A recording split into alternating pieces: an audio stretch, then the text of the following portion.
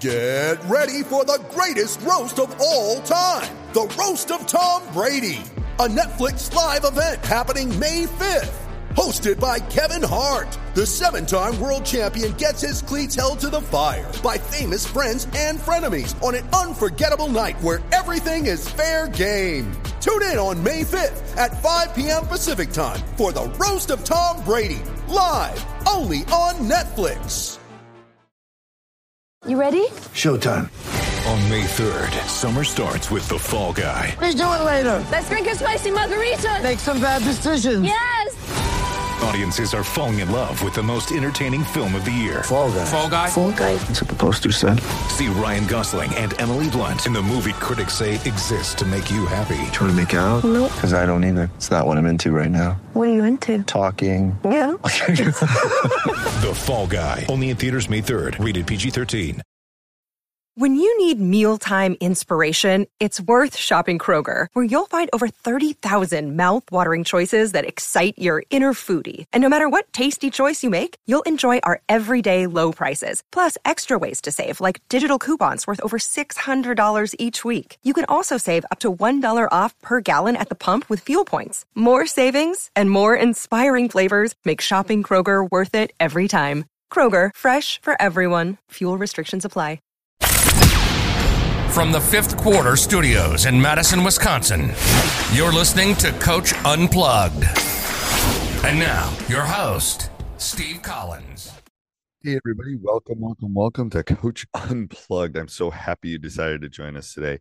Before we jump into the podcast, I'd like to give a big shout out to our two sponsors. First of all, Dr. Dish, the number one shoe machine on the market. We own 3 of them, and I can tell you personally, even before they became sponsors, their customer service is second to none. Every time I've had any issues with any of my machines, going back to the way old ones, they've always taken really good care of me. Also, go over and check out teachhoops.com. Oh, and mention us, and they'll give you $450 off. Mention Coach Collins or Coach Unplugged, they'll give you $450 off. Also, go over and check out teachhoops.com for coaches who want to get better.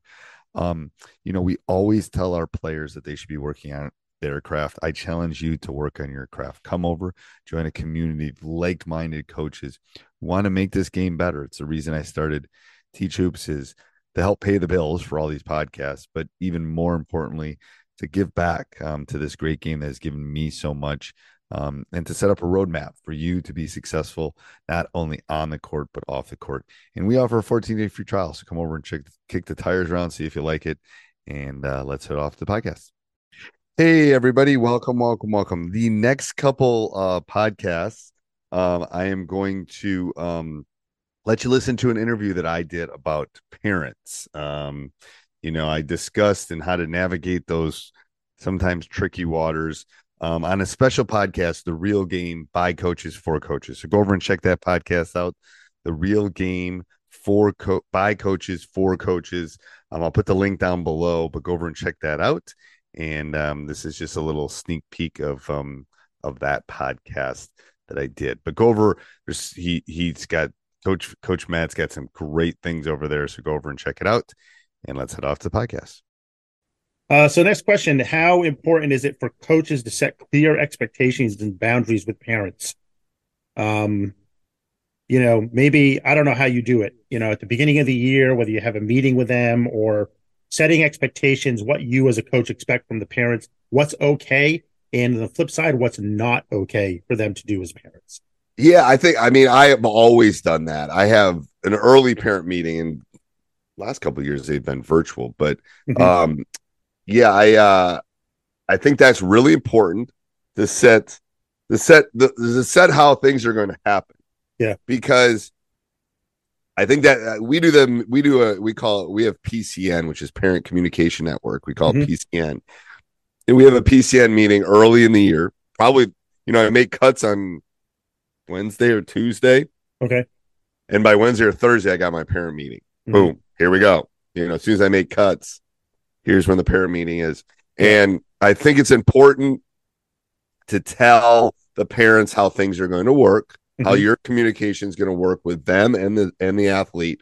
But more important is when things happen. This is my big issue. When things happen, I got the ACT on Saturday. Well, fine. That's great. I want you to go it. But you need to tell me the ACT date hasn't changed. Yeah. Right. Give me time. I will make it work so you can go and you don't miss anything too. Sure. Like I can change practice. There's things I can do, but I can't do anything when you tell me the night before. Yeah, correct. So what I tell the parents is, here's how things should work. Your athlete should communicate with me first. That should be if it's playing time, if it's grandma's birthday part, whatever it is. Right. That's what we have to do, because that's a life skill. I want to teach them that life skill. Yep. I said the second step is you and them together come talk to me, because I have very rarely gotten past step 2, because after player and parents, then it's player, parent, maybe athletic director, parent, player, principal, whatever. I very rarely gotten to steps 3 or 4. Like, it doesn't happen. Usually, not like you said earlier, 97% of problems are dealt with step 1. The athlete and the play and the hey, we'll make it work. Sorry, you got baseball and you want to go do. Okay, so we got practice at 8. What time does that start? So it teaches them that life skill that you want them to have. So I walked through that with the parents. I said, here's how I want things to work, and don't call me Saturday at 6 o'clock. Like, it's not going to work that way. Like, that's not the way it's going to work when they go to college next year. They're going to be a college athlete, or they're going to have problems with their professors. Or in a career. It's not going to work that way in a career. I just know with my son, and hopefully my daughter has done better, because she's a COVID. I call her a COVID kid. Yeah. But my son is like, that was the first. I remember in 6th grade, he had a problem with a writing thing. Walked out to the car, was complaining about it. I literally sent him back to his elementary school. It was 5th grade, and said, "Go talk to the teacher." It was the best thing I ever did, because he found out it was not scary. It's like, hey, what did I do wrong? Blah blah blah. Teacher, it's a 5th grader. A 5th grader does that. A 5th grade teacher is going to be like, "I'm here. I'm gonna help you." It felt good, and then it's like, and he still does it. He's off at school this summer, and was at office hours and stuff. So. Yeah, you're right. I think, and even with employment, I think that's important. Yeah. Let me get off just on a quick rabbit trail, although it may not be a real, long rabbit trail, because I think it's pertinent to what we're talking about. A couple minutes ago, you mentioned cuts. And as coaches, we all have to make cuts occasionally. How do you handle that? I know how I do it. I'm curious as to how you do it. And specifically, when you cut a kid, and I think it depends on the age of the kids as well. Like maybe elementary, middle school is different. I'm dealing with high school kids. When you cut a kid, do you just have a meeting with the kid and the other coach, or do you bring parents into that as well? Yeah. So the way I do cuts is, so we'll have tryouts until the end, and then I'll grab the coaches. We'll have our last meeting about it. And then, what I do is I have them I leave a coach in so again, this is for high school. I leave the coach in the gym with all the players, and I have him send out players with all their stuff. As soon as I'm done talking to them, I want them to go home. Sure. I don't want to go back in the gym. I don't want that issue or anything to happen. So, and then we, keep cut, kind of alternate them so they don't know who, because they know the best player in the team's not going to get cut. Right. Yeah. So we alternate, kind of figuring out how we're going to send them through, but it's me and the assistant coaches and the kid. I don't have parents involved. I have a 24, depending on the group, 48-hour rule where I won't talk to anybody about it for at least 24 hours. Usually, sometimes it's 48, depending on the group. But I want them to, because rational heads are not going to happen then. Yeah. That gives them a chance to process. It gives them a chance to process. It gives the kid a chance to process. Yeah. It's hard. It's hard for the parents, because part of that is social too. This has been their social group. Yeah. And all of a sudden the social group is taken away because their kid's not playing anymore. Right. There's lots of little different things that happen with that. But no, I don't have parents in that initial meeting, because to be honest with you, that initial meeting, they don't tend to hear you much other than they didn't make it. That's what they hear. Right. They don't hear much more than that. And you have a wide range of emotions, from sad to shocked to angry to like you name it, I've seen it. Yeah. The worst day of the year. Horrible. I agree. That's very similar to how I do it. I mean, I'm not saying that's the perfect way. It's a coward. It is cowardly to post the names. It's cowardly. Yeah, I agree. And kids that have put themselves out and tried deserve to talk to you. Sure, absolutely. They've earned that right. Yeah. And the people that post cuts, I don't care. Yeah. You're a coward, in my opinion. You shouldn't be coached. I agree with that, and I also agree with your 24 or 48-hour rule. If parents are going to have feedback, give them time to process that stuff and maybe to calm down a little bit before they come back at you. I've never had, and I have a couple coaches. I'm an athletic director at a small school. I have a couple coaches who feel kind of the opposite, like they need to meet with parents and students together or athletes together to make that decision. I disagree with that. I don't think anything good comes from that initial meeting right away. No, and the problem is you get an angry parent, and then the kid's not like, you want them to. This is their experience, right? That's my theory. It's not a good one, but it's again growth mindset. Sometimes you got to fail to succeed in life. Yeah, and eventually LeBron James will not play basketball anymore. Yeah. Everyone hangs up their sneakers at some point. No, but I'm just saying, it's like, let's be real. Michael Jordan played for 13 and then he hung his shoes up. Yeah. Definitely. So it's like everything happens at some point. So, I don't see, I've never heard good experiences with parents and cuts ever. They are at cuts. No. I agree. I have a meeting at the beginning of every sports season, and in that meeting, I just encourage parents and this is coming from me as the athletic director, not necessarily the coach. I encourage parents to to let kids own their sport, let kids own that, let that be theirs.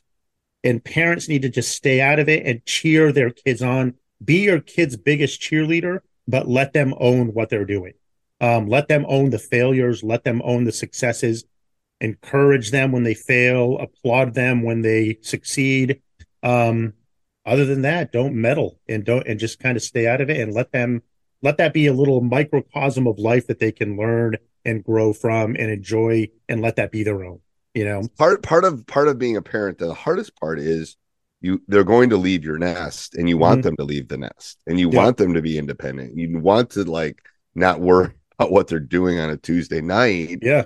Like I've told a story. Eagles on the bottom of their nest put sharp rocks and sharp glass in the bottom of their nests. And they do that because the eaglets, when they get bigger, it forces them, they get heavier, it forces down and it gets uncomfortable. So guess what happens? They fly away. Yeah. Right? They leave the nest because it's not comfortable anymore. Yeah. Right. Yeah. So it's the same analogy. Yeah. That's what you want to do as a coach. It's like they're pseudo parents. Yeah. Well, another question: what advice do you have for coaches when it comes to handling a particularly difficult parent? And I'm just going to, I don't know if you've ever had to do this or not. I'm just going to throw this out there. I've mentioned this on a couple other podcasts. Sometimes I've had really bad experiences with parents where I've tried to work things out. I've tried to navigate those troubled waters with them and do everything I felt like I could as a coach to make things work. And you get to the point where you just say, you know what, maybe your child isn't the best fit for this team if we can't make this work. How do you navigate that particularly difficult parent? I think you're right. It goes back to what I said at the beginning. I don't think you could be rational with an irrational person. And I think there's times when they're just not. And you're trying to build a team for the most part, unless you're a track coach or a golf coach or like you're doing an individual sport. So I've said that on maybe a couple occasions, like maybe this isn't the best fit. Yeah. And to be honest with you, never from the third best player on your team. I'm just being real. No, like, I get it. Yeah. Number 9 to 15 usually. Yeah. So it's like I have never heard or seen this coming from number 1 or number 2 or number 3 player on your team. Like we all know who those guys or gals are. Yeah. So I think, yes, I've had those discussions, and again, I tell people the most important day for a team, building culture is the day you pick the team. Mm-hmm. Because maybe that number 12 and you're keeping 15, maybe 12 ain't supposed to be on your team. Yeah. Like, yeah. You throw that chili pepper into the soup, now the soup doesn't taste as good or something, one ingredient can mess it up. Yeah, cool. Definitely. Yeah. I had another episode, hasn't aired yet, with a high level volleyball coach. And I asked him about his recruiting process. What does he look for in athletes when he's out recruiting? And basically his answer was, it's easy to tell what their skills are right away. Like, you can tell in 5 minutes, you can evaluate, can they hit, can they jump, all those things. But they look more for, how respectful are they? Are they a good student? How do they treat their parents? How do they interact with mom and dad? What are their grades like? Would you want to coach that kid? Would you want to play with that kid? And those are the kind of things you're talking about. I mean, when you go to these AAU tournaments in the summer for basketball, my mom, who's going to be 85, could pick out the best player in the gym right away. And you probably pick out the best 10 players. But if you're a mid-major, well, how do you differentiate? Well, you look, you got to look for skill set, but then you look for the X factors. How are they handling when they get pulled out? How are they handling their teammates? How are they handling the huddles? Mm-hmm. How are they dealing with their parents after all that stuff? They're watching it. I'm just telling you, they're watching all that. Absolutely. Absolutely. So to kind of wrap things up and summarize, time's flown by here today, but can you just, how important is good rapport with parents when it comes to building a successful team? That's a difficult question, because you basically can have two avenues of thought. Mm-hmm. You can build a relationship with the parents and go out and have the beer with them after the game, mm-hmm. or you separate. Well, I guess maybe it depends on what your priority and your philosophy is, right? Yes. And I have always kind of kept my circle relatively small. Mm-hmm. And it was obviously a little different when my son was coming up, but still because you're the one that has to make the final decision on playing time and those kind of things. I think that's a difficult, I think it's important to have a great rapport. I think it's important to know that the most important thing is that they need to know that you love their kid, that you'll take care of their kid. That's a great point. Yeah. And I think that's the biggest thing that, mm-hmm. When we lost this year in the regional final, you could tell with the tears and the hugs that I get it. Teenage boys don't give a lot of hugs. Yeah. But when things are good or really bad, they tend to be very emotional. Mm-hmm. And you could feel that. The parents could feel that at the banquet. They could feel it at the end of the season, because it was special. It was a special group. It was a special thing. And it's like, that's what you want. You want every year to be that, mm-hmm. Where they feel that connection with you. Yeah. And good rapport doesn't mean best friends, right? Because you're going to have to make hard decisions for them, for their kids. So yes. And you're gonna have to be honest, and you're going to have to be like, here's what can really happen, and here's what will happen. And, your son's oversized or undersized or not quick enough. And mm-hmm. you sometimes have to have some of those courageous conversations, which are hard. Yeah, absolutely. Well, Coach, it's been good to have you on here today. We're almost out of time. You are super easy to talk to. I feel like you and I think a lot alike. Maybe that's what it is. But it's keep up the good work. I'm excited about listening to more of your podcasts. And now that I know you have 7 of them, I'll be looking all those up. Good. You look all those up. Subscribing to all of them. But thanks for being on today. I appreciate you and the investment that you're making in the lives of kids, and keep up the good work. All right. Thank you. Yeah. And you're going to go over and leave a 5-star in Spotify and iTunes. I'm going to do it. All right. Thanks. Have a good day. All right. Bye-bye. Sports Social Podcast Network. Hey, Drew Scott here, and I'm Jonathan Scott, reminding you that life's better with a home policy from American Family Insurance. They can help you get just the right protection at just the right price, and help you save when you bundle home and auto. Kind of like Goldilocks and the Three Bears. It'll be just right for you. We love a custom build. American Family Insurance. Insure carefully, dream fearlessly. Get a quote and find an agent at amfam.com. Products not available in every state. Visit amfam.com to learn how discounts may apply to you. American Family Mutual Insurance Company, SI, and its operating company, 6000 American Parkway, Madison, Wisconsin.